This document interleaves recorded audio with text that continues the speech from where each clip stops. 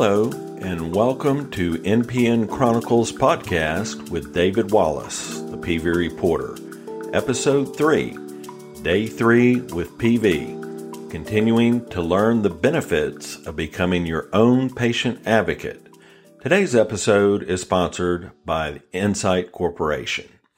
As we pick up on my third day with PV, I had one emergency room visit, finally made my own appointment with hematologist for the next day, but a big problem remained.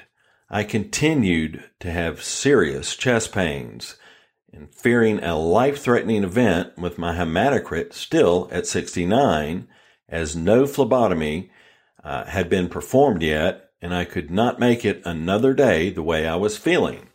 I called my mother, who was still alive at the time, and told her I needed to go to the ER ASAP. So she rushed over and drove me to the ER in a frantic frenzy. Once being admitted, they continued to run more tests, an EKG, blood test, heart monitor, and more. Again, my hematocrit came back 69.3, a small but critical 0.3 increase. When they asked me to rate my chest pain on a scale of 1 to 10, I told them it was a 10 and I needed a phlebotomy immediately. The attending doctor told me, "We don't generally perform phlebotomies in the ER." To that, I replied, "So you can perform a phlebotomy in an emergency, right, doctor?" I asked, "Don't you consider this a life-threatening situation?" He finally agreed a phlebotomy was needed, but saw the note in my record and said, "I see you have an appointment tomorrow with the hematologist, and they are really better equipped to perform the phlebotomy." At that point, I was beginning to get upset and said, "I'm not leaving the ER until you perform the phlebotomy, however you need to do it." He replied, "We will need to draw blood from your hand." So I didn't complain, although it hurt like hell as they squeezed the blood collection bag and repositioned the tubing numerous times to draw my thick, stubborn PV blood. I was told I had twice the blood compared to a healthy person. It was super thick and slow-moving to boot.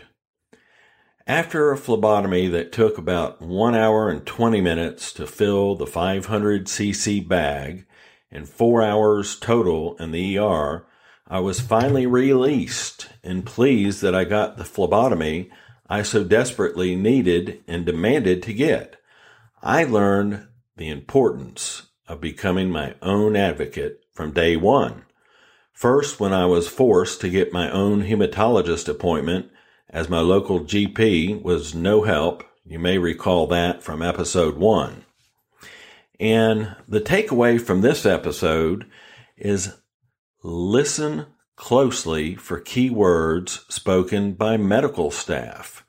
We don't generally perform phlebotomy in the ER. Meant to me, they can do it. If the patient speaks up and demands the necessary treatment we all deserve, it is far more likely to happen. From that point on, I spoke up forcefully when the situation required, and I never looked back to the quiet patient I was before PV was diagnosed. I hope you learned something from detailing my PV journey, or perhaps you can relate some situations to your own NPN story.